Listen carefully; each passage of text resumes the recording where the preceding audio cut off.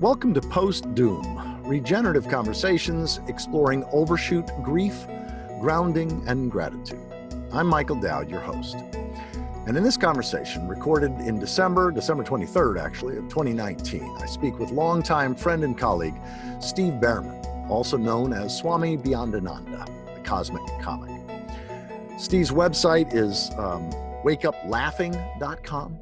And I encourage you to check it out. In fact, read the bios for both Steve Bhaerman and Swami Beyondananda because they're different and overlapping. And very few people bring together deep ecological and evolutionary wisdom and just a wonderful sense of humor as Steve does.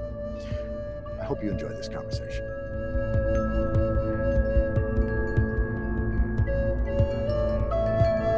Steve, it's a delight to see you again, brother, and to be part of this conversation series on Post-Doom. So I want to just start off, I don't want to assume that people are familiar with you or that everybody's familiar with you. So say a little bit about yourself and Swami Beyondananda and just sort of what you're known for and particularly interested or passionate about these days. Well, you know, I've been on parallel paths for quite a while. In fact, my wife Trudy and I just celebrated our vinyl wedding anniversary, 33 and a third. So we are clearly a long playing couple. And over this 33 and a third year period, we've been traveling around with the traveling Swami and Trudy show. Swami Beyondananda is the cosmic comic. Basically, the Swami's mission is really to help us lighten up and enlighten up in serious times, and not just to leave people laughing, which is really great, but also to leave them smiling and leave them with a sense of upliftment and so on. And on the serious side, you and I have evolution in common. I wrote a book with Bruce Lipton, cellular biologist, called Spontaneous Evolution, Our Positive Future and a Way to Get There from Here. And that's been the path that I've been traveling, looking at what I'm calling right now the great upwising. As we wake up and wise up to the illusion of separation, we wake up to the illusion of separation, we wise up to the truth of our connectedness, and in reference to the current planetary, environmental, the new word is situation, in relation to our situation. A mantra came to me a while back. We're all in the same boat. The Titanic is sinking, and the lifeboat is the love boat, and the love boat is a lifeboat. So I like that. That seems to be, you know, a foundation for our conversation right now. I travel around the country. We just got back from a 12-city tour, 9,000-mile drive, cruise around the country, taking the pulse of the body politic, and the good news is we still have a pulse. And that balances off all the repulsion that we're experiencing in every way, shape, and form. And what I'm finding is that the crisis is what calls forth our evolution.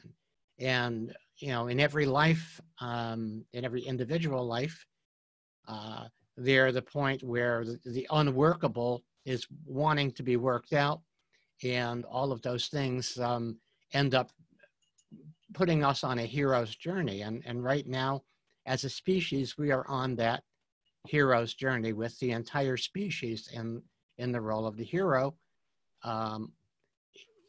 participating in the greatest show on earth. This is the greatest reality show of all time. Reality. It's amazing. So that's pretty much where I'm coming from. Really recognizing the seriousness of things, and yet also recognizing that whatever it is that keeps us above the line in a space of love and joy is what will make us most useful to ourselves and everybody else. Yeah, boy, I couldn't agree more with that. In fact, when I told Connie we were out pretending to be the wind, not pretending, we were personifying the wind. We were being persons doing what the wind has always done, taking redwood seeds that we gathered in Northern California and Southern Oregon and putting them among the sword ferns, letting them be the wind, because this is where the redwoods are going to need to be in the not too distant future. And they're already that redwoods and sequoias that have been planted here in the Pacific Northwest over the last 100 years by various botanical gardens and horticulturalists and things like that. So that's what we were doing. And I told her that I'd be having a conversation with you. And she said, oh, that's great. She said, we need some real humor, and anything that, as you said, put a smile on our face and a laugh in our belly and our heart is going to be good in challenging times. The levitational pull. Yeah, there you go. Because gravity is a downer. Yes, indeed. Well, and that's one of the things, just, when we saw each other last, I think it was Marin County some years ago now, your ability to play with words in just delightful sort of twisting ways to keep a smile on my lips, at least, has been really a treat. How do you interpret the phrase a positive future in the light of not just climate change, but abrupt climate change, which could potentially mean the end of our species within this century? Well, we wrote the book 10 years ago. And, at that point, when we were just set to send it to the publisher, Barack Obama had been elected president. I think we all were a bit strung out on hopium. And maybe a bit of Deniatol. That's another drug. Okay? And so we wrote this, we look at, from that standpoint, it certainly looked as if we would be moving in the right direction. Right. What I've been saying recently, and I'm doing a program with Bruce this Friday and Foster Gamble, who produced the Thrive movie. Yeah, I know Foster. What I'm saying is that when we wrote the book, spontaneous evolution was a noun in the future, and it's become a verb in the present. And the piece that I would emphasize is the piece that, the reason why we named the book Spontaneous Evolution is because we are looking at the phenomenon of spontaneous remission, which is I consider spontaneous remission, as little as we understand it, as a template for miracles. Because what happens is that somebody has an illness, a condition that the doctors have said it's untreatable, go home, get your affairs in order, et cetera, prepare to leave the world, and something happens, something happens. And Louis Mill Madrona wrote an interesting book called Coyote Medicine, and he had studied number of people who experienced this spontaneous remission. And he said that the common note in every one of these that he found was, he called it a change of story, a change of story. And so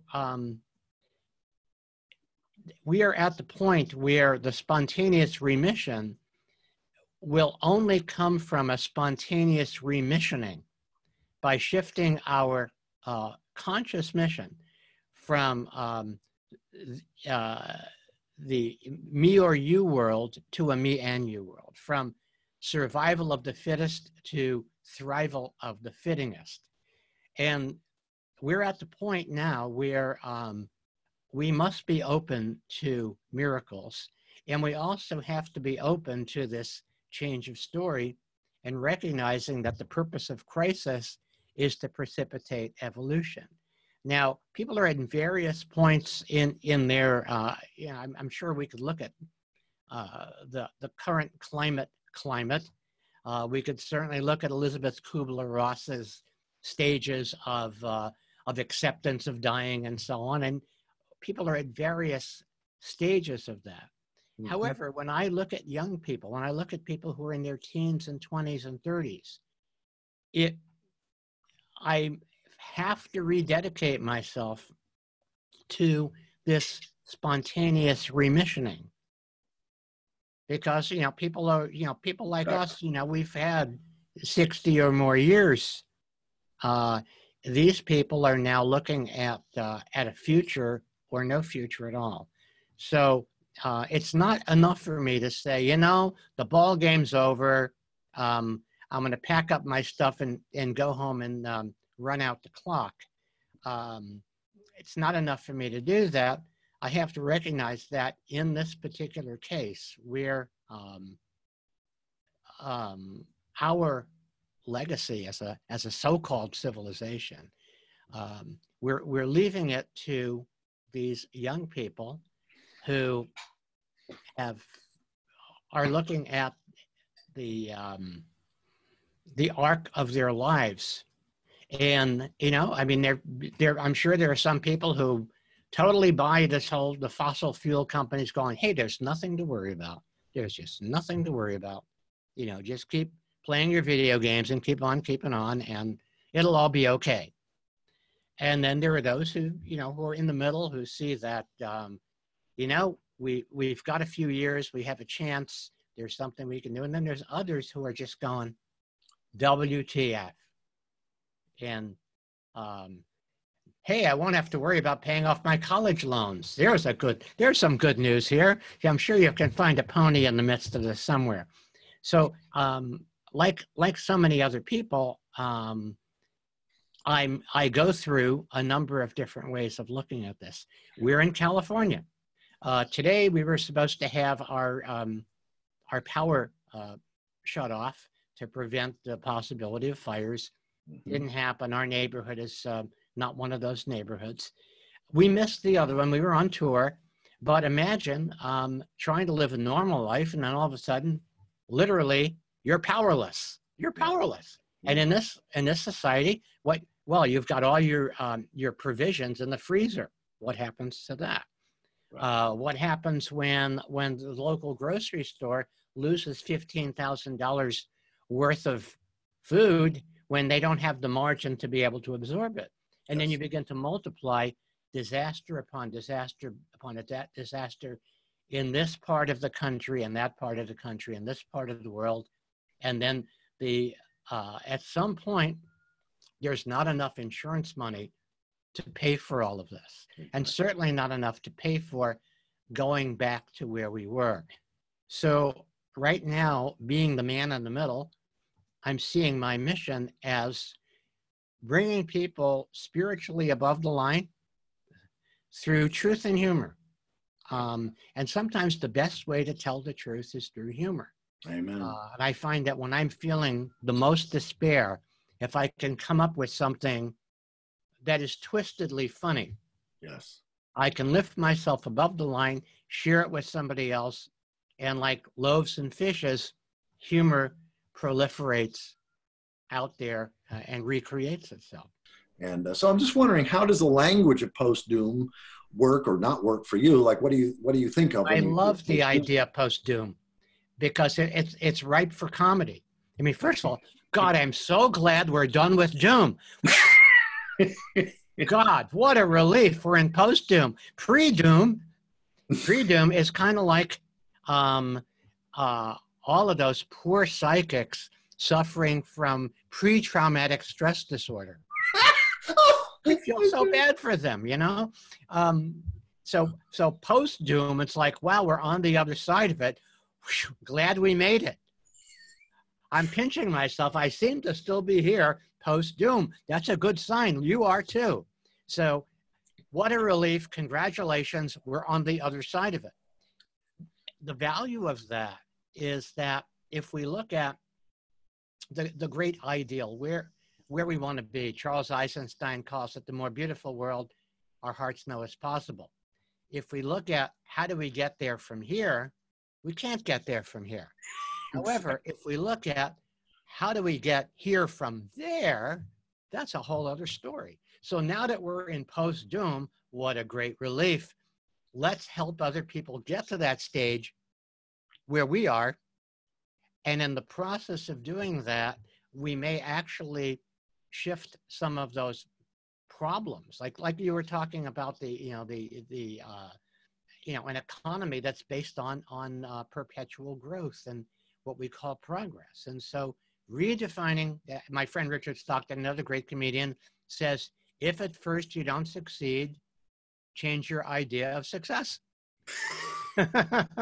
Exactly. Redefine success. Okay, so so we're not going to be able to succeed in infinitely growing the economy.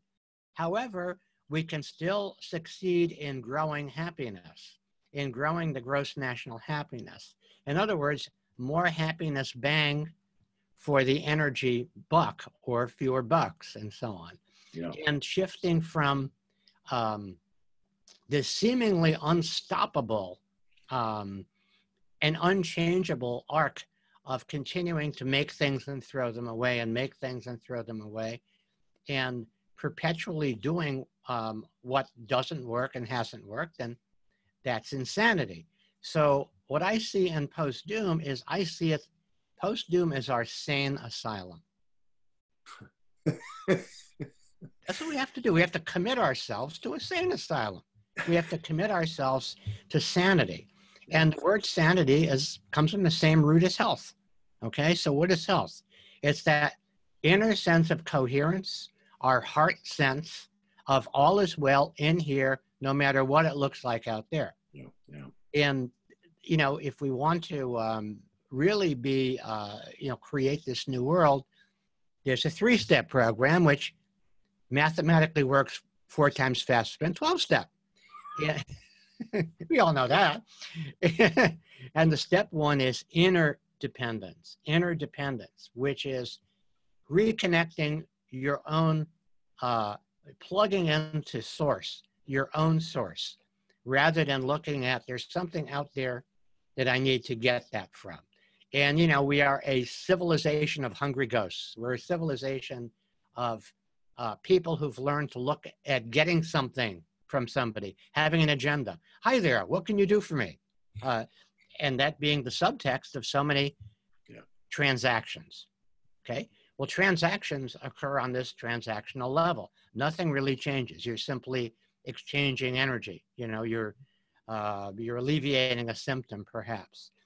When you want to move to the transformational level, then you have to take full responsibility and acknowledge where you are. Be aware of what the situation is and where what your part is. Acknowledge it and accept it. And at that point, you become independent. You become an independent, mature. Swami would call it a soul. S-O-U-L, sole proprietor.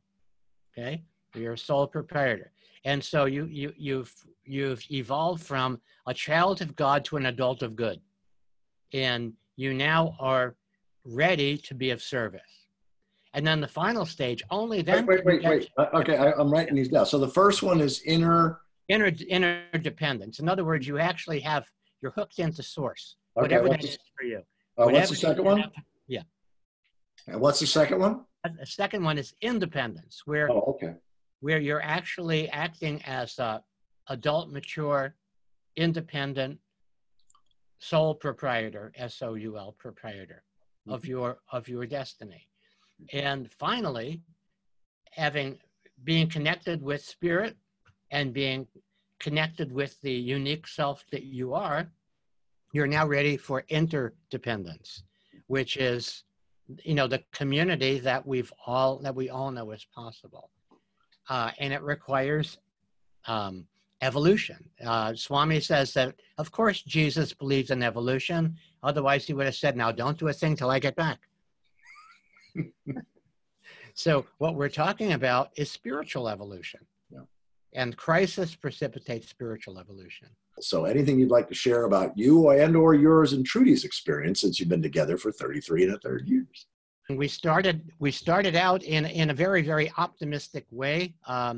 You know, we launched our traveling Swami and Trudy show, and we saw that this was really a wide open world and conversation.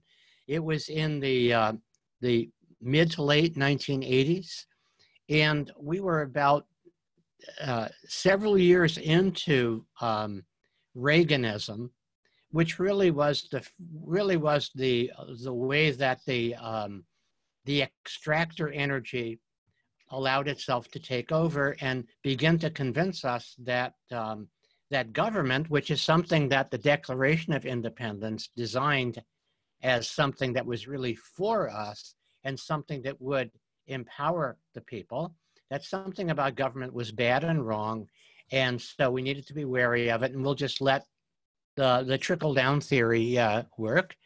And of course, as we have discovered, It's called trickle down because that's why the people at the bottom are called peons. Okay, that's where trickle down works. Okay, but we were part of that as the 60s gave way to the 70s and then the 80s.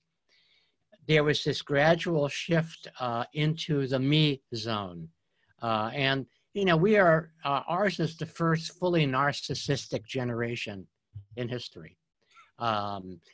Because we were marketed to as narcissists. We were always marketed to as narcissists. And of course we didn't know that because all we know is, hey, I'm a good person. I'm an individual. It's wonderful to live in a country where individuals have the right to be all that they can be, whether they join the army or not. And so we were part of that wave. And I remember having that feeling of, what do they call that? It's always going to get better. It's always going to get better. There's always going to be more. We're always going to make more money next year than we did this year. We're always going to be more prosperous than we were this year. And the first creaks in that started happening with the dot-com bust. And then we had the bank bust in 2008. And we are now at the point in the USA where about 40% of the people are a paycheck away from eek, right? Which is why they call eking out an existence, right? And so eek, and so meanwhile, back in the jungle, we've been trying to live a normal life and trying to somehow normalize these things that are happening to us. So as Trudy and I have had our journey, we've been reviewing the last 20 years where we've been living in California, and we're recognizing that except for the first few years, each year we've been a little less prosperous than the year before. We've had to work harder. We've had to do more. We've had to, things have become more expensive. Things have become more challenging. Fewer, we do have, by the way, as you're, I'm sure, very well aware, twice as many people as we had 50 years ago. That's got to make a difference. Now some say, wow, twice as many people to market to. But given the kinds of ways that we have organized ourselves that are obsolete and obsolethal, we are now at the point where that no longer applies. So as individuals, we've had to recognize that our well-being has been compromised. And there are so many factors that have been moving us forward. Well, that's okay. We'll just keep moving on. And at some point, as we're noticing with the number of people who've moved from California or who have moved to other countries in South America or elsewhere around the world, where they're a little bit more advanced than being a third world country. We're just starting out as a third world country right now. So what we've noticed is that in our audiences, that first of all, if our financial prosperity depends on selling books and that sort of thing, fewer people are buying. Fewer people have the discretionary income to sustain this system.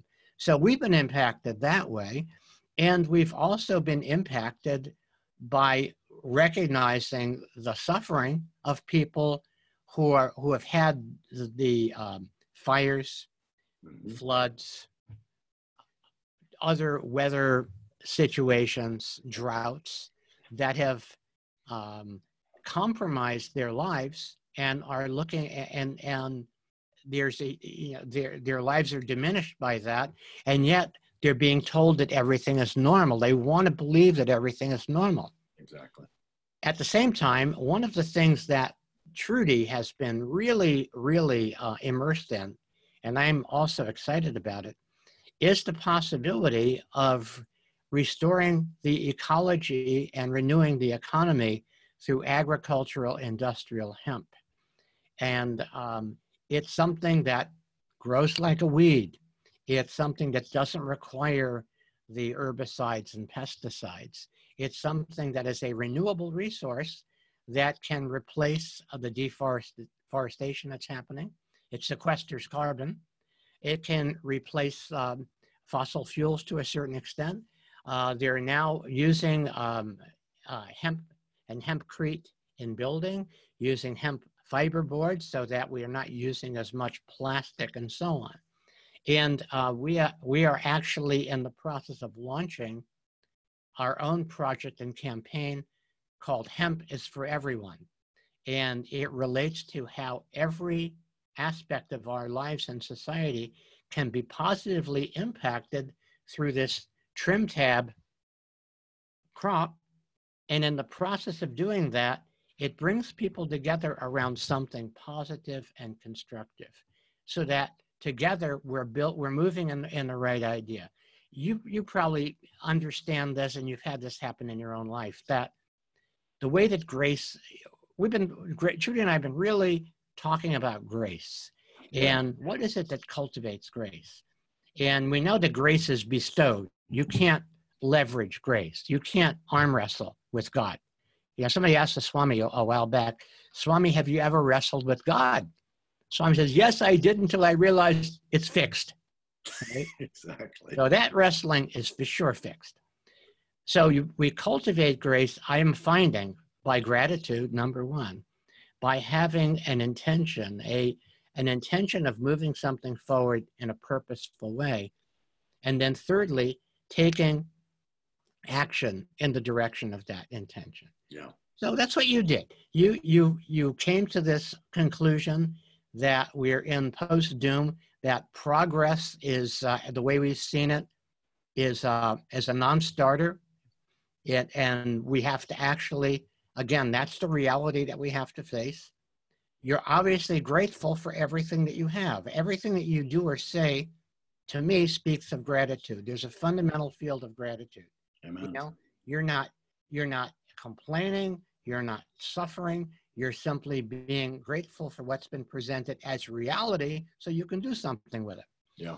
And then, of course, you've set your intention to, in the process of doing the series and in doing the talks that you're doing, you've taken steps to bring this to the world best you can. And grace is showing up. Grace is an amazing word because it's a religiously loaded word, but it's so, Connie, my wife, both of us are religious naturalists, as you know, as sacred realists. And so our experience of grace is present in and through life and in and through how people interact with us. Cultivating the eyes of grace, cultivating the eyes of pronoia, cultivating an ability like exercising a muscle to find the gift and the blessing in whatever shows up is, I think, one of the more important skill sets that we can develop these days.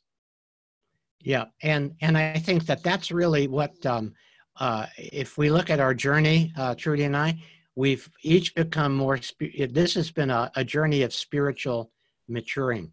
Yes. Much of what was termed the New Age movement back in the 80s, and again, a lot of my early shows, that's who I was, and I try to make, poke fun at it. I found that the two things that people were most interested in then was making more money and losing weight. So naturally, the Swami wanted to be helpful, came up with a mantra to help people lose weight and have money at the same time. Everything I eat turns to money, and my drawers are full of cash.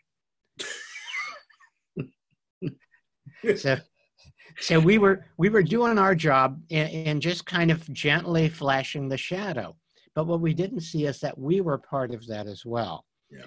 And our wonderful teacher, Elizabeth Belcar, came up with, she reminded us that there's really 4 stages of service. One is, I serve myself.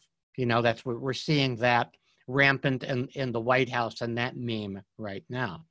The second one is, I serve the world, but I'm not taking care of myself, and I'm bereft and impoverished. Mm-hmm. The third stage is, I'm saving the world, and my ego is out in front. Ain't I great? So in other words, it's basically a self-serving idea in the guise of, look at all the good work I'm doing. Yeah. And then the fourth is, I'm serving the world, and I'm serving myself because I'm part of the world. Yeah. It's like the Buddhist may all beings be happy. And what Swami adds to it is, and I am happy being a happy being. And so one of the gifts when I do speak in New Thought and New Age settings is I say, you know, the heart of that worldview, as far as I'm concerned, isn't that if you have the right beliefs, everything's going to be fine and dandy for you. I understand the heart of that worldview, that if you have a mindset that's aligned with reality and committed to looking for the good, you can thrive in any setting, in any context, in any environment.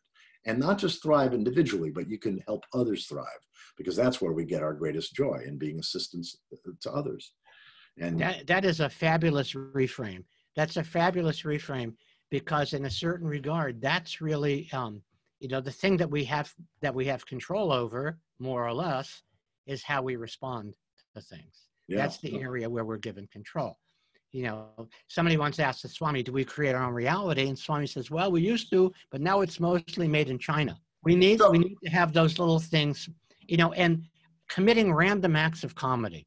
I call it committing random acts of comedy. Yeah. Little bits of darshan that you can do. And Trudy and I do that. When we're on the road, we do that with people. We were just visiting my relatives on the East Coast, and we went out to dinner with my brother, and we come back we're staying with my cousins. He asked Trudy, what'd you have for dinner? Trudy said, I had duck. And he said, how did they prepare the duck? And we looked at each other and we said, you know, you can't really prepare a duck for something like that. Yeah, just those little things. I mean, yeah. This is the thing: humor, joy, laughter. I mean, that's one of the things that marks our species, because language allows that to happen. The little turns at the end that you can just go, wow, that's cool. And you said that about language. You said that right at the outset. Yes. That the philosophy of language, because language creates expectation, humor turns a corner and dashes the expectation. And we laugh in surprise and delight, because the mind has been tricked into a new way of, into novelty, into a new way of viewing something. Yeah, exactly. Solutions come out of that. And it may be that from a joke, something that really transforms these times. And at least for some people, where there's a way that they're thriving, that they didn't know they could, because of a joke, because of something that disrupted the ordinary and presented a new possibility. It's the joy of dancing and music and any kind of arts and humor is going to allow us to thrive in difficult, contracting times. So, you know, the thing about cello, of course, the Swami would say there's always room for cello, but the thing about cello is it's an instrument that paces the heart. That's where that vibration is. If you think about that mellow string, you know, it's not the violins up here, not the bass down here. It's in that heart space. And I remember here locally in the Bay Area, hearing an artist do Eleanor Rigby on cello, and it was the most moving piece.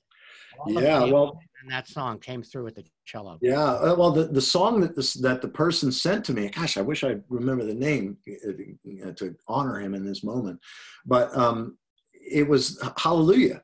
It was Leonard Cohen's Hallelujah, and I was just mesmerized. It was so beautifully done, and it was so heartful. And then when I started listening and watching the other ones, these two guys, they do stuff with the cello that I didn't know was possible to do with the cello. I mean, they do stuff that's like violin. I mean, it's amazing. Anyway, two cellos, highly recommend it. Well, check it out. Thank you. Yeah. This is one of the questions I've been asking all my guests, is if they have anything to say about our inborn human strengths and limitations. Well, you know, I'm much more interested in human nurture, in the sense that I read years ago, they discovered the violence gene. There is a violence gene that some people have. And then when you read the finer print, it takes violence to activate the violence gene. So it won't be activated if you're not in a violent situation. And yet those people that want to create, want to take us out of the picture and make this a purely biological conversation. Oh yes, we're innately susceptible to violence and so on. We've been living under the rule of the lowest common denominator for thousands of years. And it's in our DNA, it's in our DNA memory and so on. And so this is a time where we have to give ourselves the opportunity, first of all, to acknowledge that and not blame ourselves, but simply recognize the need for reprogramming. So I think that, somebody says, well, are human beings good or bad? The answer is absolutely. How to stay joyful and engaged in the midst of what is unavoidable, namely, this is the world we're living in right now. I grew up in New York, and we had that when I was a kid. If you're in the subway in New York, you didn't look at anybody. Right. Because that was how people kept their private space. Exactly. You look at somebody, it was like, hey, what are you looking at? So everybody would be behind. That's why the New York Times was such a big paper. Some of the poor people had the New York Daily News, a smaller paper that they had to put up in front of them so that they didn't engage with people. And so that was my early example of how this population pressure works. The bonobos, the chimps that actually make love, not war, they live in an environment where there's abundant food, as you said. So when there is that, when resources are shared and abundant, and I would say that, as my friend Timothy Nobles, who has a book coming out called More Than Enough, as he says, we have more than enough. It's simply our ways of distributing and the way that we've applied our resources, using so much of it to fight one another. Yeah. So in redesigning how we've organized our resources, all of a sudden we are more resourceful.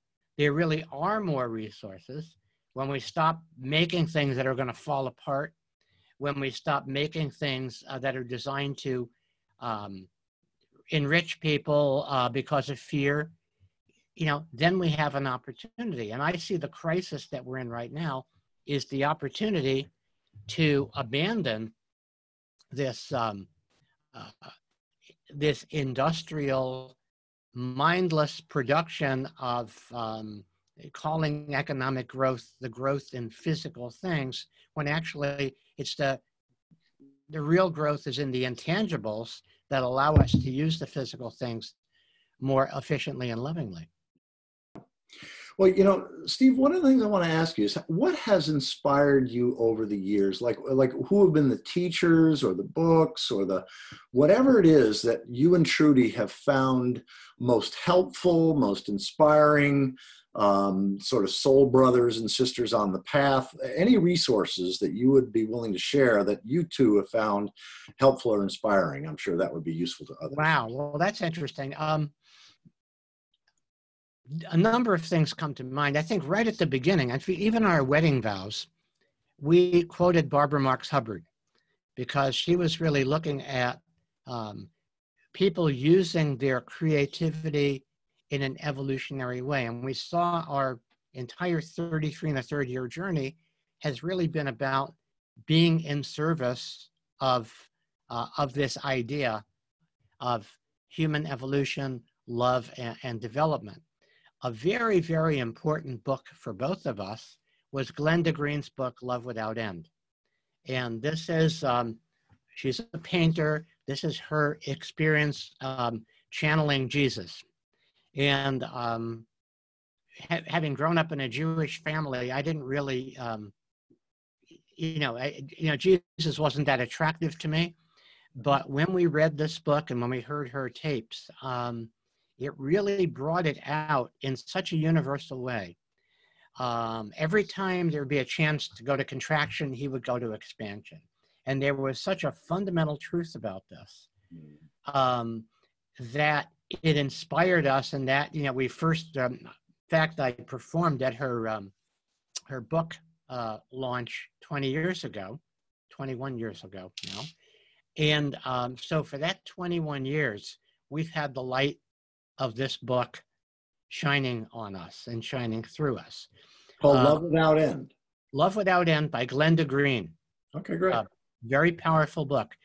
we've also, I personally, two of the heroes that I've had, neither of whom I actually ever met, Milton Erickson and Bucky Fuller. Oh my gosh. And Milton Erickson is the father of modern hypnotherapy. Not only do I know who Milton Erickson is, I'm a trained Ericksonian hypnotherapist. There you go. I've never used it much, but I was trained in the late 1980s. I did several years of neurolinguistic programming training, NLP, which of course John Grinder and Richard Bandler had modeled, Virginia Satir and Gregory Bateson and Fritz Perls. Milton Erickson and Fritz Perls, right, exactly. And so then I learned Ericksonian hypnotherapy, and it's rare that I have a conversation with somebody who knows about him. So this is great to hear. Please continue. He was he was the master of the reframe. And my favorite Erickson story that applies right now, when he's doing his residency, there was one of the patients at this mental institution, because he was a psychiatrist, who had delusions of being Jesus Christ. What does Erickson do? He comes up to him with all of these carpentry tools. He says, I understand you have experience as a carpenter. Well, the guy had to become a carpenter. He had to.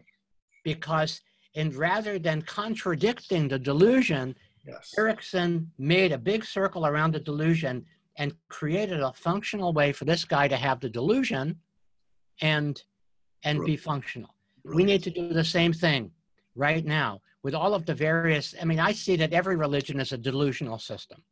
It's a delusional system. It's a belief system. Yes.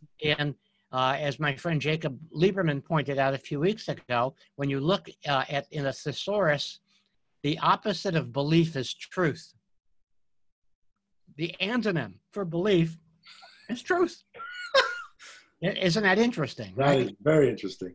Yeah. So what we need to do right now is, rather than contradict people's beliefs, we need to find the pathways that allow those beliefs to find their most functional and loving applications. Yes. And because when you're, you're pushing against something, you actually strengthen it.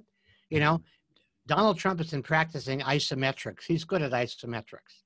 The more people push against him, the stronger he becomes. But you ignore him, and he's zero, because he has no fundamental substance. He's just, somebody who is, there's nothing that he's really for in that regard. He's the absence of love in personification. So love doesn't push against the absence of love. Love just is. Mm-hmm.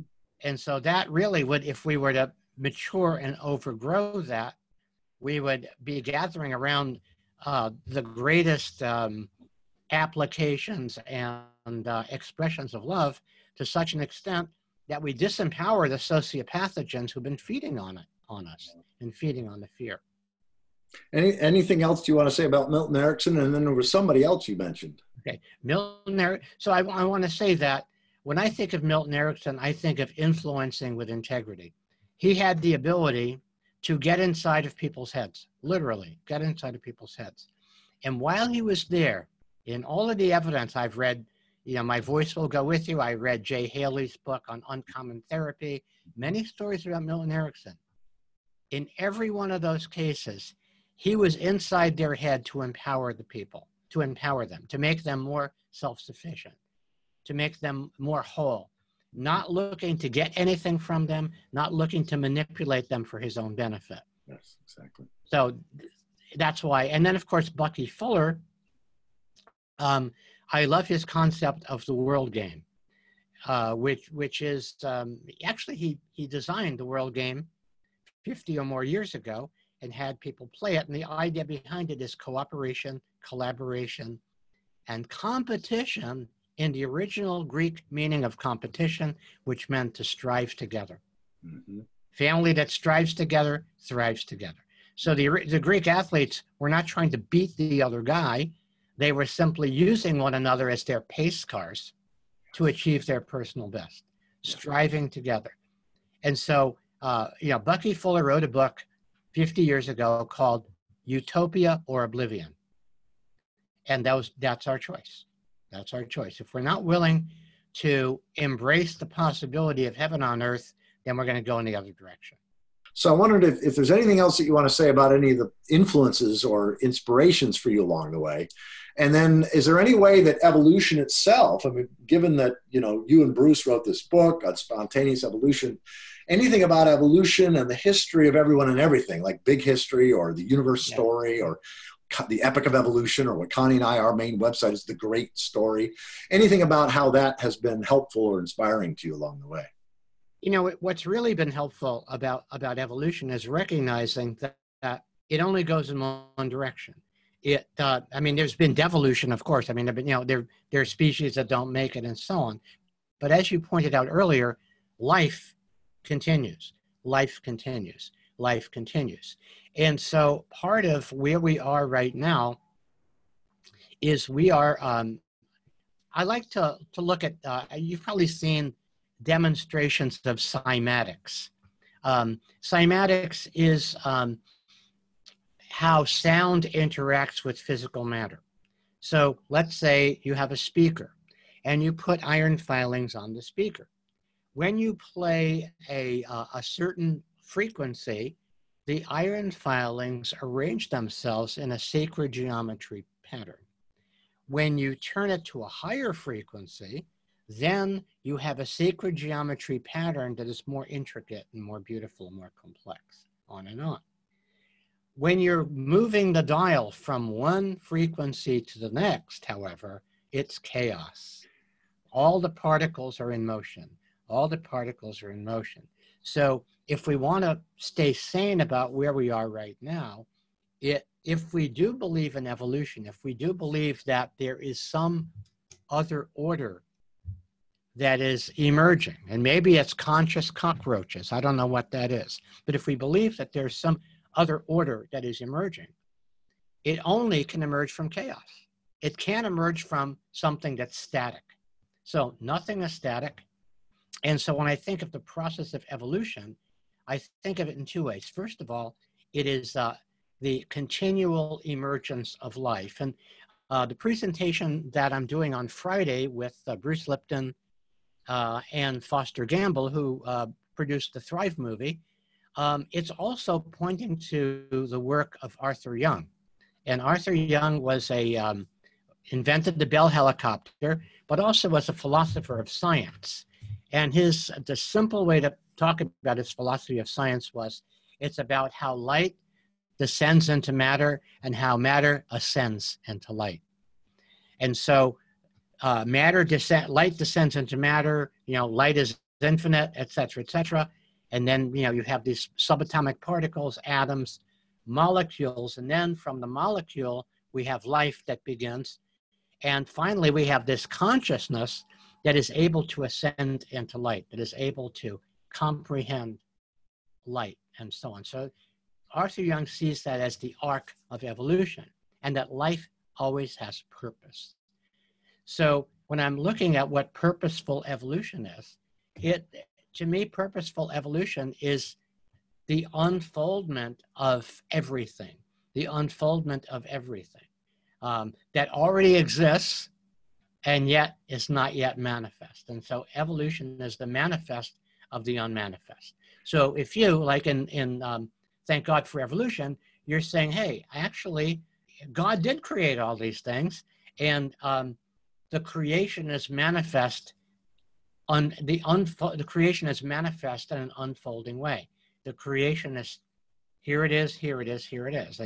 And so that to me is it's reverence for the ongoingness of everything. And I would like to think that there is also in our human species, call me a hopeless hopium addict, but I believe in the human potential movement. I believe we have the potential to be human. That in this unfolding, there is a spiritual evolution. And regardless of what physically happens to our species, we still have the opportunity to spiritually evolve, so that, whether we're birthing a new era or hospicing our species, we're still in that space of love. Yeah. The lifeboat is the love boat, and the love boat is the lifeboat. The Greek definition of hubris is the overweening pride of the doomed. Of the what? The The doomed? doomed, the Oh my overweening God. pride of the doomed. Oh my goodness. Well, And, here we and are. Thank God we're post-doom. We don't have to have. yes, exactly, exactly. And so, really, post doom is when we realize that humility is our way home. Humility is that path of saying, no, we are not the masters of nature. We are the lovers of nature, the servants of nature, that nature is our larger self, our larger body. And what we do to ourself, we do to ourself at all scales. So I like the way that you phrased that. And I really like that humus and humility and humiliation also related are human and humor. Yes, exactly. So humor is a way to avoid humiliation by allowing humility through laughter. We lovingly laugh in our own face, self-facing laughter. That's what that is. So anything you want to say about either death and impermanence or a sort of remaining opportunities of Well, what's still possible? apparently death is permanent. No, but actually, years ago, I studied with Leonard Orr, the founder of rebirthing, and Leonard Orr was dead set on immortality, and that was his goal. And the people who followed him believed in physical immortality. And so a couple of months ago, Leonard passed. At the age of, I think he might have been 80. And Leonard passed, and my way of looking at it was, well, he has taken his never-ending quest for immortality to the next level. Exactly. I've got a bet with somebody. I think it's actually with Andrew Cohen. I've got a $100 bet that I will outlive Ray Kurzweil. Well, that would be great. Yeah. Well, when he dies, you get your $100. That's great. Although otherwise, Andrew is going to have to collect from Kurzweil. Right. And then the other question is, what areas can we make a difference? And here we are in California, in the land of PG&E, where power is centralized, and the decentralization of power, the decentralization of our economy, will give us the diversity so that some communities will thrive.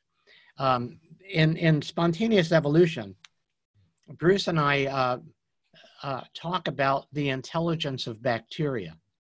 And in this one experiment that was done about 30 years ago, bacteria were put into, that lacked a certain gene that would enable them to metabolize lactose, were put into a field of lactose. And they went into this immediate mutation, like rapid mutation, kind of like you and I would be doing a brainstorm. Okay, we have a problem, let's do a brainstorm. And so it's like rapid brainstorming. And the mutation, purpose of the mutation was to create the gene that will allow them to metabolize that. And sure enough, while many of these bacteria died, there were many of them, the majority of them actually mutated to the point where they had this gene, and then that became part of their microbiome. So we are now in that particular phase. You put it a different way earlier in talking about how we are, trying many different things during this time. When you look at okay, here's reality, what's possible. So in the question, here's reality, what's possible. In the question, what's possible, all kinds of opportunities can come up where various colonies of bacteria or humans can create mutations or changes that allow the adaptation that will allow them to coexist in that environment. Thrival of the fittingest. My prescription of cosmic comic consciousness, it's really, again, four simple steps. And this is a way of looking at the world not as a form of denial, but as a form of radical acceptance. And step one is the mantra, it's a joke, laugh. Because if you're able to get to that, you have a degree of separation from your own suffering. Part two, lovingly laugh in your own face. Because what you're laughing in the face of your ego. You're cultivating humility and avoiding humiliation. Yes. Step three, Go deeper. Find the joke hidden in the picture. In other words, when we look for that little contradiction that we haven't seen, an entire evolution can turn on that. You can have a revelation and an epiphany that is disguised as a joke, but really liberates a contradiction and brings it to consciousness. We call it pumping ironies. You're pumping ironies. You're bringing something ironic to consciousness. And then finally, commit random acts of comedy.